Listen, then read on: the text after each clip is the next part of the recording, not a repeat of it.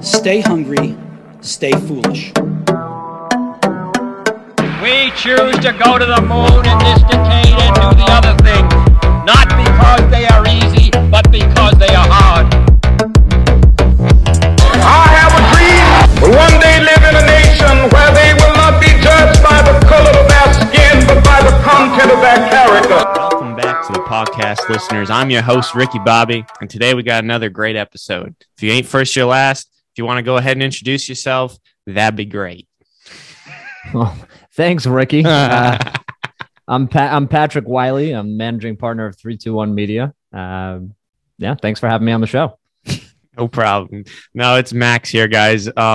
Just thought I'd change up the intro a little bit, just because why not, and have a little fun with the podcast. Usually they're sometimes serious, so I don't know, figured I'd change it up a little bit.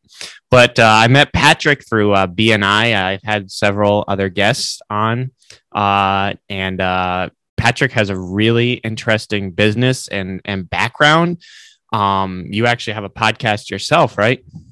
Yeah. So our business produces podcasts for small businesses. And yes, I do have a couple of podcasts myself. One is called the 321 Endurance Podcast. This is my passion project. I get to talk to all sorts of endurance athletes from literally all over the world about their motivations, inspirations, and really is just a tool to meet cool people who do the same things that I do, running marathons, triathlons, all that fun stuff to, help inspire others. And then our main show is the New England Small Business Podcast. So very similar concept to what you're doing here is we talk to small business owners from all over New England, and we spotlight them for about a half an hour or so. And then we follow it up with some social content, which ties into the overall business plan for 321 Media. Great. So I'd love to hear sort of your life story and background. So that'd be great because I love hearing people's life stories. Life story, man. Yeah. Well, it all started back in 1988 on this summer Saturday night. So I'm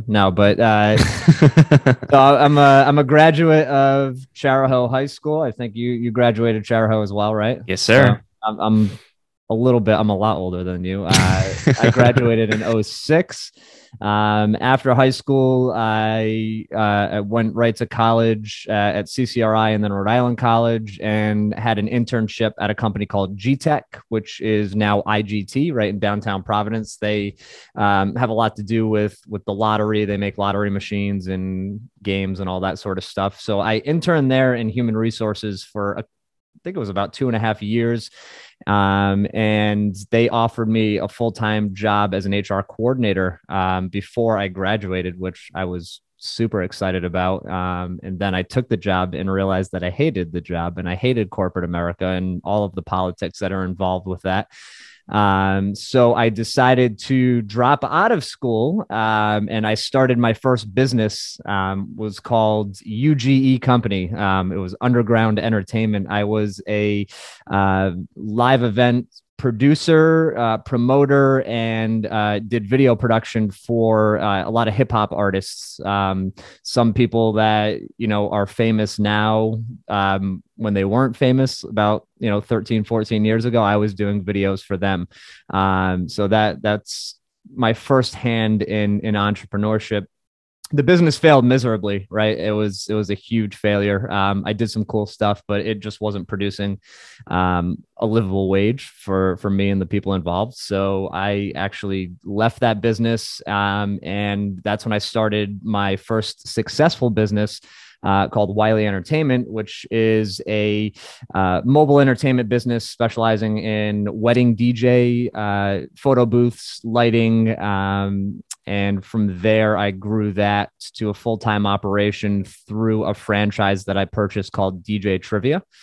And DJ Trivia, we do pub trivia. It's a national franchise. We do pub trivia right now. At present, I think we have 19 restaurants throughout the state that we do every single week. And that's really what made it a full-time business for me. That's kind of sustained me over the years. And it was all good until it wasn't good in 2020, right? And, the economy shut down, restaurants shut down, and my business shut down right along with it. So I went from having a really good income. My wife was a stay-at-home mom to, not having any income at all and figuring out how the heck am I going to put food on the table when I can't work. So I decided, at that point, entrepreneurship was no longer for me. I went back to school during 2020 and I finished my business administration degree that I did not finish when I first got into entrepreneurship. During that time, I took a job running a marketing department for a public safety company in Fall River. I realized very quickly that I hated corporate America and I wanted nothing to do with it ever again in my life. And it was at that time that a conversation started with a good friend of mine and colleague, Ben Barber, who's the managing partner of 321 Media. He was doing similar type of work, producing podcasts and live streams during the pandemic. And he had a lot of contacts. He said, why don't you quit that job in Fall River and come start this new business with me? And that was last summer. And here we are now.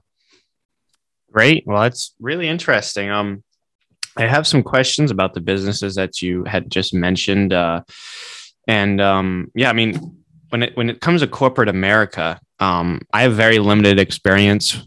I haven't worked at a giant company before. I mean, I've worked at medium-sized companies, but nothing massive. But I have had customers through my 3D printing company that are of corporate America. And I never knew that getting paid could be so difficult. So many different papers, so many different steps, so many people you have to talk to just to do one job is I guess, sort of a preview of what it could be like working there. I mean, I know my dad has been working with Schneider Electric now for a long time. He was there before it was Schneider Electric. It was APC. And to see the steps and procedures he has to go through is I don't know if I could do it either. So I don't blame you for those struggles and not wanting to do it, because working a 9 to 5 is very, I don't know how to put it. I mean, it's tough on you, not in a physical way, but from a mental standpoint, I think it's very difficult to want to deal with that large of a company and with all those different procedures. But yeah, it didn't really mesh well with my personality, that's for sure. I'm a little too type A, a little too much of a control freak to have to deal, like you said, jumping through those steps. So it's like a vertical organization versus a horizontal. So vertical, you have to go through 5 different people to get something approved versus, a small enterprise where everybody has the same information. It's a lot easier to deal with. Yeah. So, why don't we just start off with 321 Media, because it's really interesting to hear what you guys do. It seems like you do a number of different things and you sort of brushed over it. But before you were on this podcast, you said that you were shooting some sort of video or something like that. Yeah, so I guess I can talk about it now that everything's official. So we picked up a new client recently, a political client. We're working on a campaign for a gubernatorial candidate who happens to be the incumbent governor of Rhode Island. So we are doing all of the social media content creation for the campaign. And Governor McKee was announcing his campaign today at a manufacturing facility in East Providence called IGUS that makes plastic molded injected type things. I don't really know what they do for robotics.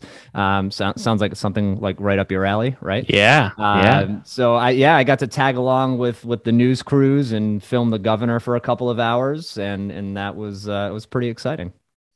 Yeah, very interesting. We'll see how that goes. I mean, the only political. I mean, I've had 2 people that are into politics. On one of which is retired from politics, but the other, Blake Philippi, who's the Republican minority leader for the House of Representatives in the state of Rhode Island, and really great guy. And I was glad to have him on, and love to have some more guests on that are in the political atmosphere. There's always things that you can learn from, both sides.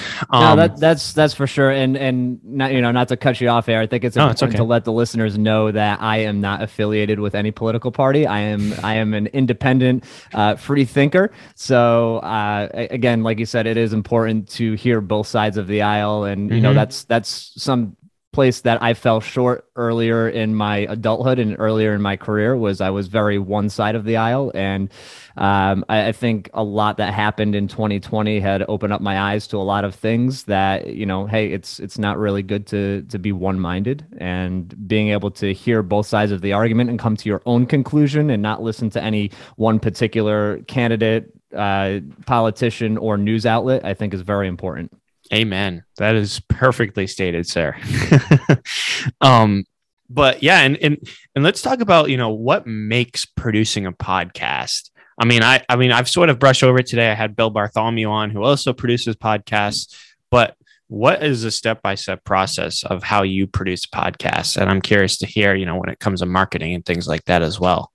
Yeah, I mean, I can give you like the executive level overview, right? Because I'm not the one who necessarily has my hands dirty in all of this stuff. My role with 321 Media is business development. So I form relationships and look to expand the business and things of that nature. But how essentially we're producing podcasts are all virtual, right? So all of our podcasts are virtual. Our podcast clients, when they sign on with us, they get a little starter pack. So we'll send them, a mic similar to what you're using, a light, things of that nature, because, we are on video. We need them to look good, or as good as as good as they can look, but, as lit up as possible.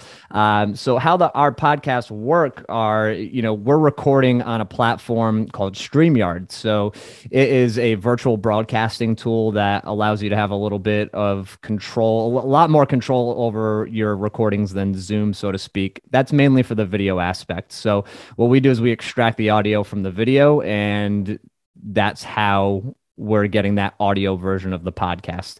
What we're doing social media wise with the content is we're taking those videos and, we're getting clips. Like there would be a shot of how we're looking at each other right now on Zoom, you above me or vice versa, however we're looking at it. And we'll cut those up into pre-formatted content for TikToks and reels and stories, things of that nature. And then we have our post-production manager who will go through, listen to the entire podcast and get some significant quotes, anything important that was said that might, buzz in somebody's ear, and we'll make quote cards, infographics, things of that nature. We have announcement cards that go out on social media to help promote all of that. That in a nutshell is really what we do with the podcasts. And as far as the promotion goes, again, everything's on social media. That is the driving force of how we get listeners to those podcasts. Yeah, that's very interesting. People don't realize how difficult it is to market and split up video and make it applicable, and especially in aspect ratios for all those different platforms and things like that. It's very difficult, time consuming. People don't realize it's like, oh, you just take the video, cut it, and post it. It's like, well, that's the biggest thing is the time, right? So yeah. that's what's a little unique about what we do is, we're mainly focused on working with small businesses, right? Yes, we're involved in political campaign, and that's fun and exciting and it's something sexy to say, right? But, the small business stuff is, you're focused on running your business. You can't be spending 4 hours editing a video, just the time, like as we're talking now, I have 25 gigs of video that I recorded today that's compressing, and it's taking, from the time it takes me to get it off the SD card onto the computer, compress it, and then get it onto a drive so my team can get after it. That takes me about an hour to do that. And that's like, I haven't even looked at the footage. You know what I mean? So yeah, to do this for businesses, it's a huge time saver. Yeah. As somebody, I have my own YouTube channel, and I actually, we talked about this a lot in a couple podcasts ago. I had some 3D printing YouTubers on who have, a few 100,000 subscribers on YouTube. And I dread editing videos. I hate it. I don't enjoy it. Sometimes I do when I make a good video. Like, I feel like the best edited video I've ever done is it's on my YouTube channel, and it's a disc golf video. And I made the intro. It's like a bunch of fast cuts with some like music, and it's just everybody throwing a disc, and it's, I don't know, like it's a competitive intro or something like that. My inspiration for that, I don't know if you ever heard of the Good guys on YouTube. No. Their golf channel. and their intros are a lot of fast cuts with some music and some really cool shots. And that's sort of what inspired me to do it like that. But that intro took me like an hour to do, and it's just a bunch of fast cuts, and I'm just like, I'm not built for this. Yeah, that's, and again, I don't like doing that either. That's not part of the business that I'm necessarily involved with, thank God. Yeah. So it just so happened today I had to be on scene, just given the nature of the client. But yeah, I hand that stuff off, and we have a great team of people who are experts at that and who have went to school for video editing, and they've studied that stuff. So I'm very happy to hand that work off and just mingle and deal with the clients face to face. Yeah, a lot of people don't realize how difficult it is, especially when you're importing, exporting like 4K high quality video. That takes a lot longer than people realize. You're talking hours for, half an hour worth of video sometimes, right? Yeah. I mean, even longer than that. And that's really the painstaking process of it. And a lot of these people think that you go on YouTube, you look at all these millionaire YouTubers like they didn't work for it. A lot of them, some of them don't, but a lot of them do. And they really had to grind and edit videos, especially talking to, I've had 3 YouTubers on this podcast now, and they're up till the, early morning editing videos, trying to get them out as quickly as they can, pushing content. Content creation is not easy. And that's why you see a lot of businesses end up outsourcing it, like with you guys, with companies like you. So I'm curious to hear more about your first company, if you're willing to talk about that. Okay, sure. So I'm curious to hear, why do you think it didn't work out? I would say I was a young, stupid kid.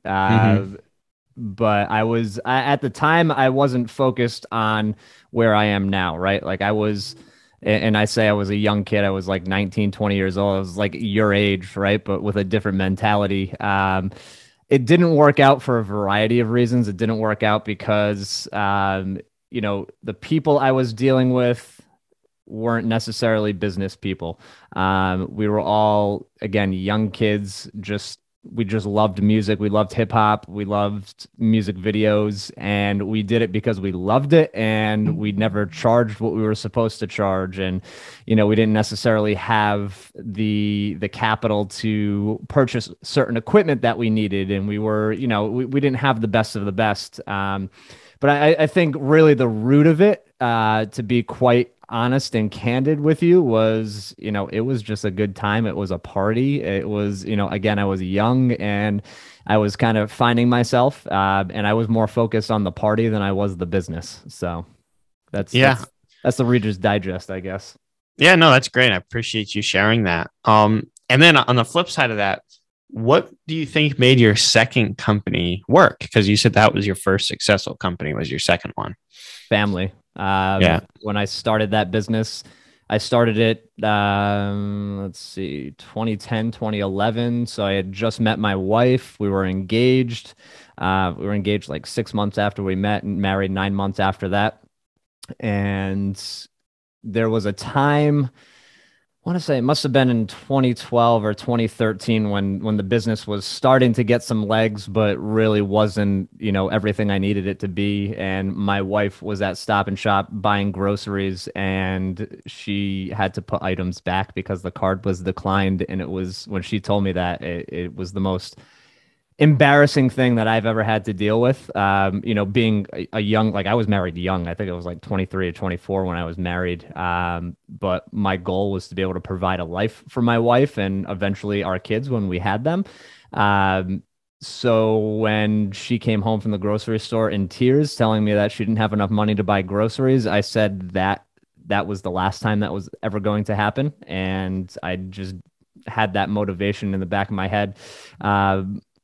Every time I went out on a sales call or every time I went to an event, and I just conducted myself in such a way where I wanted to set myself up for the future and have a good life for my family. So that really was the driving force behind me making that business successful. Great. That's a really great story. I mean, very inspiring. It's a lot of times you hear these success stories of entrepreneurs and it's not always a straight road and easy, cruise control, you're good to go. There are times where you don't know if you're going to be able to make rent next month. You don't know if you're going to be able to pay utilities, or you're going to be able to buy groceries. A lot of people think that entrepreneurship is almost always a sure route. You've always got this next big idea, and they think it's quick and easy to get rich. And that is not the case. You even see that with people like Elon Musk, who with his first company, I think he was sleeping on the couch at his office. He didn't have a house. He slept on a couch at his office, and then he went and showered at the local gym. People think it's all money, and it's not easy. I mean, I've definitely had my struggles, but I I have a great backing in my family, to help me out and keep me on my feet. And they're definitely helping me keep the dream alive. And I'm not going to give up. So, but yeah, that's really inspiring. So, and then now, obviously you said 2020 sort of made you want to go ahead and start 321 Media. Mm-hmm. Why did you guys think that you wanted to go that route of producing podcasts? Was it because Ben was already within that realm of? Yeah, I mean, he was already within that realm. And like, when I say we do podcasts, like that's just one aspect of our business. Yeah. We are a digital media agency. We are a video marketing production company. We do live stream broadcasting. We manage and handle social media content for small businesses. Podcast is just one aspect of media production that we do. Why we did that, again, I've been in this type of space, in this media type of industry for 12 years. My business partner, Ben, had a business called D&B Media. He still has that business that was doing almost what we're doing with 321 on a different scale. And, he loves what he does. He's a creative guy. He doesn't always love running the business aspect of it. And that's where I sort of came into the conversation. But there's a couple different reasons why I wanted to do it. One, I wanted a pandemic proof business, right? The DJ business is great when everything is open, and who knows if we're going to go through this again. It might be another 100 years, but my wife is a stay-at-home mom. I'm the only one with an income in the house. I need to make sure that I have all my ducks in a row. So if the DJ business goes down, I still have money coming in, and it's not going to hurt as bad. That was the driving force behind it for me. But I love what we do. I love media. I mean, the first business I ever started was, I was doing video production, and it's not something that I've been able to do as much with the DJ business. But now we have an outlet to do that, and we have a roadmap in place to expand outside of the immediate area and hopefully take this agency nationwide at some point. But that's the goal. That's the motivation there. Yeah, great. So I'm curious to hear what inspired the name 321 Media. That's a really good name. You'd have to, thank you. For the full story, you really have to talk to Ben about that one. The numbers have significant meaning to him with regards to, his parents, who he unfortunately lost in 2020. From the, one from the pandemic and one from other reasons, but it has a huge connection with him and his dad. But also 321 Go, it's sort of on the theme of, we're on set, we're filming 3, 2, 1. So that has a couple of different meanings, but we might have to get Ben on the show for you for the full, reveal of why we're called 321 Media. Yeah. Well, I mean, yeah, like I said, it's a great name. So can you go I know you said you still deal with the business aspect, but I'd love to hear an overview of what goes on behind the scene and live stream production, because I know that especially live streaming on multiple platforms at once is very difficult. It's not like you just pop open Instagram, click on your story, and then go live. It's not that easy. So can you sort of explain what goes into that? Sure. I mean, it kind of depends on the type of broadcast you're doing, the type of live stream. We do live streams that are done, 100% virtual. For example, we did recently a 8-hour live stream to support the Ronald McDonald House Charities of New England. I'm running the Boston Marathon for them. So we had this massive 8-hour production where we had virtual performances from musicians, from authors, artists, comedians, trivia hosts, literally from all over the country, where we had, two people hosting. I was running a marathon live on the air. So we had multiple cameras going in different spots, and we were able to bring in those acts either pre-recorded or live. And again, the platforms that we use allow us to take that signal and send it out to 5, 6, 7 different channels at once. So we were able to stream directly to the Ronald McDonald House Charities of New England Facebook page, our social media outlets, LinkedIn Live, YouTube Live, and things like that all at once. So really it's the platform that you use. Where it gets a little bit more difficult is when you're doing a hybrid event. So the hybrid event would be an in-person event that is live streamed as it's happening. So yes, could you do this on your phone? Sure, but you're not going to have enough battery. It's not going to look good, So what we do is we have the equipment to be able to pump out our own 5G signal, and we have encoders that can take that the video that we're recording in real time and send it back to a system that, again, I'm not the technical guy here. I think they call it OBS, but that signal gets sent out to the producer, and they're able to take that signal, and the same thing as what we do with with what I just explained, they can send it out to multiple different channels. But we can do that live on the scene with like a half a second delay. So it's almost just as good as an actual news broadcast without all of the trucks and heavy equipment. Yeah, it's curious to hear that. Why do these news companies buy all this expensive equipment and have all these different procedures when you could do it like how you do it? I mean, honestly, I think it's just, sort of they've been doing it this way for so many years. And now we actually do have that technology, right? So the only, I guess, downside would be is, our technology relies off of a 5G signal or a cell signal or 4G, or an internet connection at the location, whereas they have all of that stuff right on the truck, right? You've seen the satellites on the truck and things like that.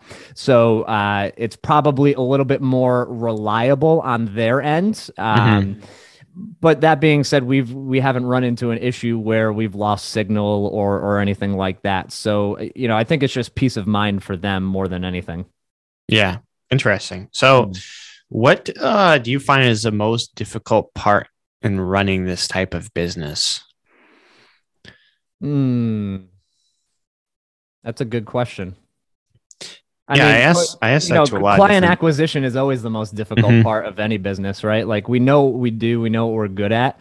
I think a lot of it would be educating the community on what it is that we do, because I think there is a preconceived notions of what a media production agency does, right? Like everybody thinks like if we produce social media content, that's the bulk of our business.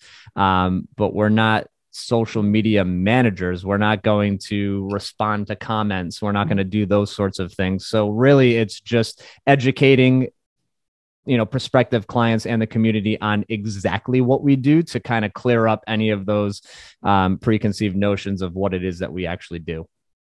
Okay. Very interesting. And I say very interesting, way too much. Okay. But we can get a little clicker going here. I know. Yeah. Apparently that's the thing I say in a lot of podcasts. So that's all right. There are people that count that, believe it or not.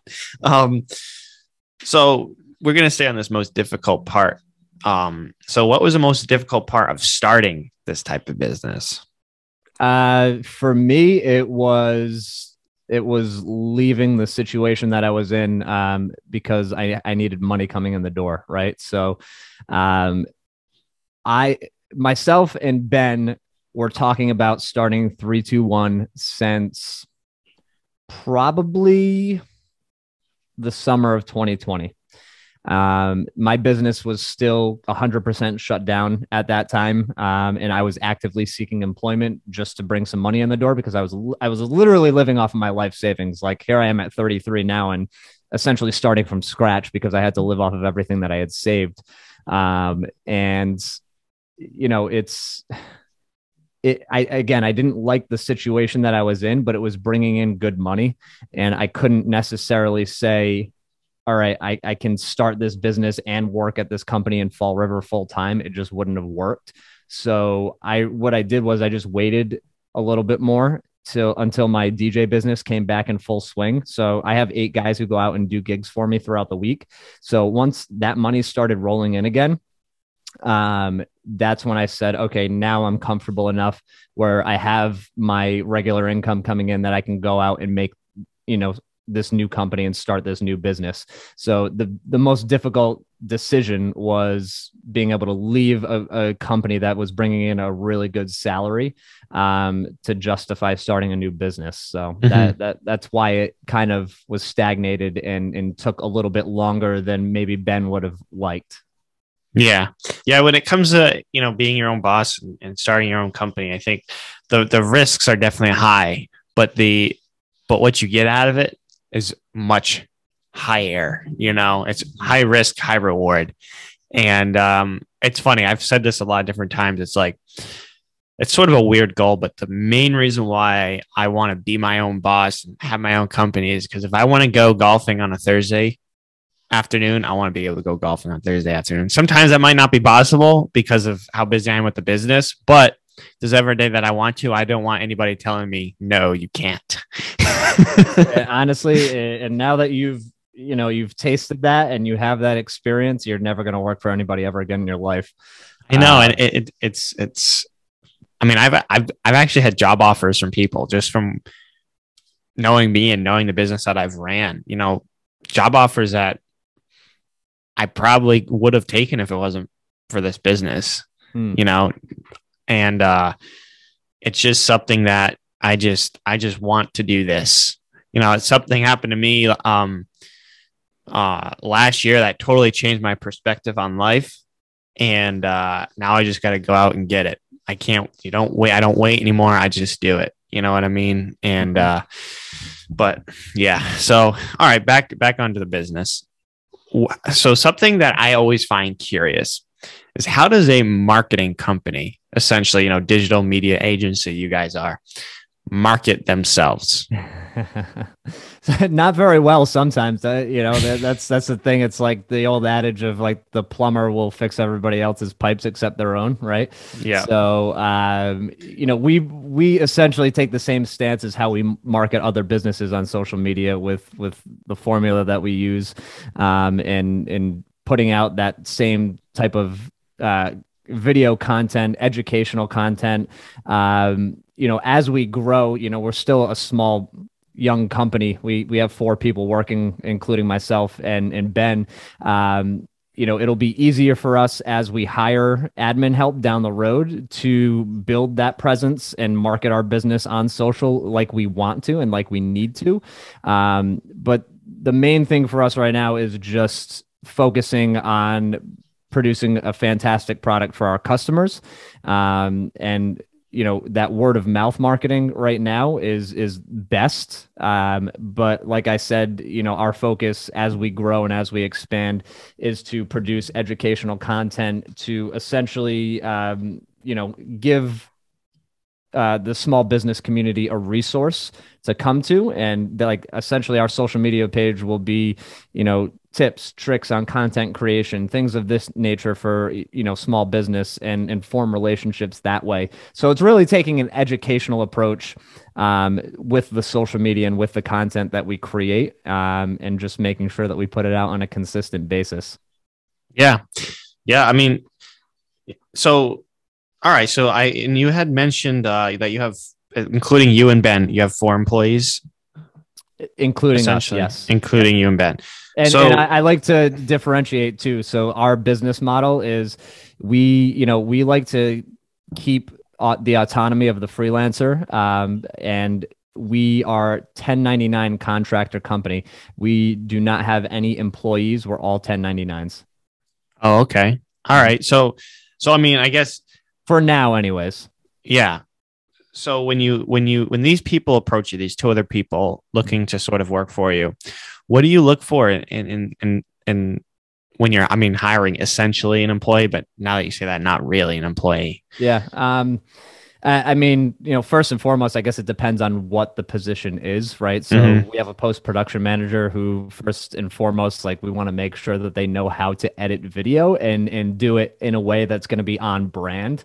That's first and foremost. But really with me, and this doesn't even have to do with hiring people in the media company. This is, me hiring people for my DJ business is I need optimism and a good attitude. If I can sense any sort of negative energy from somebody, that's not someone who I want to work in and around my business. I need positive energy surrounding me, and I don't like to work with people who have a negative thing to say about everything. And sometimes you don't know that until after you've hired the person and you've worked with them for a few months, and those things start showing. But really, I just look first and foremost for a good attitude, for a can-do attitude, for somebody who's a team player and is not ego driven, I guess. Yeah. So you guys aren't having any employment issues right now, like employee shortages or things like that? No, I mean, that's the beauty of the freelance market, right? Is, the people that we're working with are people who already do this on their own, and either need some projects to work on, or they're just down for the cause and down for building the business, and they just like what we're doing.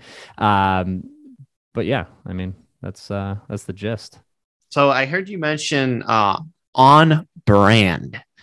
So when you talk about video editing and staying on brand, can you sort of expand on that a little bit? I mean, on brand is just, I mean, maybe I should have said, within our style parameters, just the ideas that we have in our head, we want to make sure they're able to come to fruition in post-production. So on brand would just be, that look that we're going for, that style that of posts that we put out. We want everyone to be able to look at the content that we're producing and know that that was produced through 321 Media and not through some other type of marketing agency. Great. So I guess I sort of want to, that was a good voice crack. I want to backtrack all the way back to the beginning. We had talked about your first business and everything like that. Did you know when you were in high school that you wanted to have your own business or be an entrepreneur? Yeah, I've kind of known my whole life, to be honest with you. I mean, I was the kid with the lemonade stand when I was like 10 years old and selling hot lemonade in my neighborhood in West Warwick, where I grew up. So I always knew, like, and besides the lemonade, like, I was going door to door and washing people's cars and shoveling driveways. I've always been entrepreneurial. I didn't know it when I was a kid, right? But maybe in high school is when I started to realize that. I took an entrepreneurship class at Charahoe and I had to put together a business plan for the first time. So that was the first business plan that I ever wrote. And I knew that I eventually wanted to work for myself in some capacity. And really, that was all reiterated again when I got that first corporate job and realized that I just wasn't necessarily cut out for that type of an environment. So what do you think makes somebody who is born to be an entrepreneur? I don't know. I think it's so different depending on the person, right? I think a lot of it is personality driven. I feel like a lot of the entrepreneurs I meet are very, very type A, sort of bull by the horns type people, go-getters. But I don't know, like, was I born with this quality that just makes me want to start businesses? Maybe. I'm honestly, I think it's a little bit of ADHD. I can't focus on one thing for too long before I have to move to the next. So I think that's why, I wasn't cut out for the mundane 9 to 5 of doing the same thing every single day. Being an entrepreneur and a small business owner, you're constantly doing something different. So I like the variety, and I think that's what keeps it going. Great. And I have a question about growth. A lot of businesses, it's a good problem to have. Growth is a good problem to have, but a lot of time businesses don't know how to manage growth. Throughout year two, 321, and then your Wylie Entertainment, right? Between those two businesses, what did you find was the most difficult thing to manage as you were growing? Hiring good employees, or good help, I should say. I shouldn't say employees. That's the biggest thing. And that's something I'm experiencing right now with the DJ business. So I'm not like, this is my last year dealing with private events and weddings and things of that nature, but I'm keeping the trivia franchise running. And we have 19 restaurants right now. I could have 5 or 6 more tomorrow if I had the people. Right. So that's really the biggest thing, is you have to have the foundation of a good team and people who are trained in what you need them to do to be able to grow. At least right now, getting the business is not the problem. It's finding the people to carry out the business. That is a recurring issue throughout a lot of different businesses. Unfortunately, it is.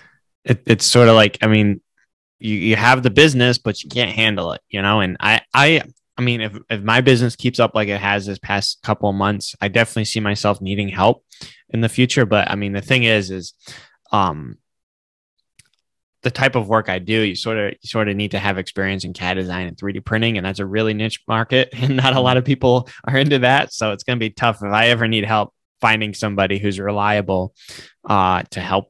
And not have to pay them $150,000. I would maybe check out New England Tech and see if you can get involved in an intern program. Yeah, I have looked into that. I did have somebody through the high school actually help me out with some CAD work. But it's tough because, they're in high school and they're worried about different things, than CAD design and things like that. Right. So it's really tough. And sometimes I get jobs that are super advanced, that, include assemblies and moving parts, and needing to know how to do that in CAD is very difficult. But the great thing is there is this plethora of resources and sort of like you see in Fiverr and things like that. And you can just outsource online, and there's a lot of good designers, but I like to keep it in-house as much as I can, and help support the community. So I definitely would look into that. But yeah, so you mentioned 321 endurance. That's something that you talk about a lot. What inspired you to have the combination of marketing and endurance running and things like that? Wow. It's, one proof of concept, right? Like I want to be able to, if I'm talking to people about their YouTube channel, I want to be able to have that conversation and be like, oh, I'm a YouTuber too. Right. So there's that, but again, it's something I'm passionate about. So 321 endurance is not a business, not yet anyways. It's, it is a passion project. The reason why I'm so passionate about endurance sports and running and things of that nature is because it's something I'm very heavily involved with. At the end of 2018, I was not really living the life that I wanted to live. I was maybe drinking a little too much at my gigs throughout the week with the DJ business, because it's kind of hard to stay away from that. It's kind of hard to stay away from the fried foods when you're in and out of restaurants hosting trivia. I was about 25 pounds heavier than I am now. I felt like garbage, and I just decided then and there that I was going to, stop drinking, stop eating like crap, and get fit for a lot of different reasons. One, I've been an athlete the majority of my life, and after I had kids, that kind of just got brushed under the rug, and I needed a competitive outlet. But it was really about health and being there for my kids when they're older, and being able to run around the yard with them and things of that nature. So that's how it started. And then once I got fit again, I guess, I started doing CrossFit, and then I started running. I always hated running, but the more I did it, the more I liked it later in life. And then I started doing races, and then I started getting competitive in my races. And that's really what spurred me going from, starting at a Tough Mudder and a Spartan race to now doing the Boston Marathon and Ironman triathlons and things of that nature. And what inspired the endurance channel was I wanted it to be a resource for people like me who were maybe, were a good athlete in high school and in college, and then they let themselves go for a little while and they rediscovered their fitness in their 30s or in 40s or later in life, and now it's a lifestyle, and it's just all about inspiring others to get fit and live as healthy as possible. That's the basis for the show. And when I talk to these different people from all over the world, there's very different stories, but all similar themes. Everyone has had some type of struggle that they've gone through that led them to the point that they said that they were going to go and climb this mountain or run this race or do this or do that. And the amount of interesting people I get to talk to because of this common bond of being an endurance athlete is just amazing. I mean, I've literally met people and have friends all over the world now, from this podcast that I just started recently. It's unbelievable. So how many episodes do you have in the pipeline to be posted? Well, let's see. We have, I can pull up my sheet right here as we're talking. I've had 1, 2, 3, 4, 5 that have actually aired, and I have weekly shows in the can until the middle of April. Wow. So it's been pretty successful so far. I mean, don't ask me how many listeners I have. I really have no idea. I don't pay attention to that stuff. That's stuff that my team takes care of. I'm just more concerned with the networking aspect of the podcast, meeting new people and getting these stories out there. And of course, producing some social content for them after the fact. So, I mean, I don't know how deep we can get into this next question, because obviously it gets into the more of the backbone of the business. And so when it comes to sponsors, how do you look for a sponsor? Do sometimes the sponsors reach out to you for the podcast? Because I noticed you have that hat company that sponsors your podcast. BocoGear.com. Yeah. Yes. Yeah. Boco Gear. I think I have one of the hats hanging around here somewhere. So that's actually that's an ambassador situation, right? So they, I filled out an application to represent this brand because I actually really do enjoy the brand. It's not just some front that I put on. I don't look good in hats. I always say this, but I look good in a Boco Gear hat. It's just the best fitting hat that I've found for my bald head. So I was, accepted onto that ambassador program, and I didn't want to take an approach on Instagram like, oh, here I am with my Boco Gear hat like everybody else does, because that's stupid and redundant and everybody's already done it. So I approached them in talking about, having them sponsor the podcast instead, which is interesting because I get to promote the podcast, but then the guest is promoting it as well. So they're kind of getting, a little bit more bang for the buck there. But I don't have other sponsors other than that paying me to come on the podcast for that specifically. Did they ever ask how many listeners you had, or? No, I was already brought on as part of the ambassador program. Okay. So it's essentially like it's influencer marketing, right? Like I wouldn't consider myself to be an influencer by any means, like maybe a micro influencer, right? But, there's something to be said. Even if you have 500 or 1,000 followers, that's still 500 or 1,000 people in micro markets that could potentially buy that product. So it's a win-win for them. They let me represent the brands. They give me some free stuff, some discounts, and it's a win-win situation. All right. Very cool. So, I think it's time to start wrapping up a little bit. So the last question that I ask at the end of each episode is, what sort of advice would you want to leave the listener? It could be about life, business, marketing, anything you want. Wow. Well, that's this. I could give you, 5 different answers, I guess, but I would say, it's been my motto since I changed my lifestyle in 2018 it's be comfortable with being uncomfortable, or if you're not, get comfortable being uncomfortable, because life is not comfortable. It will completely upend your roots and throw you to the streets, and you need to be comfortable with that. And you need to understand that,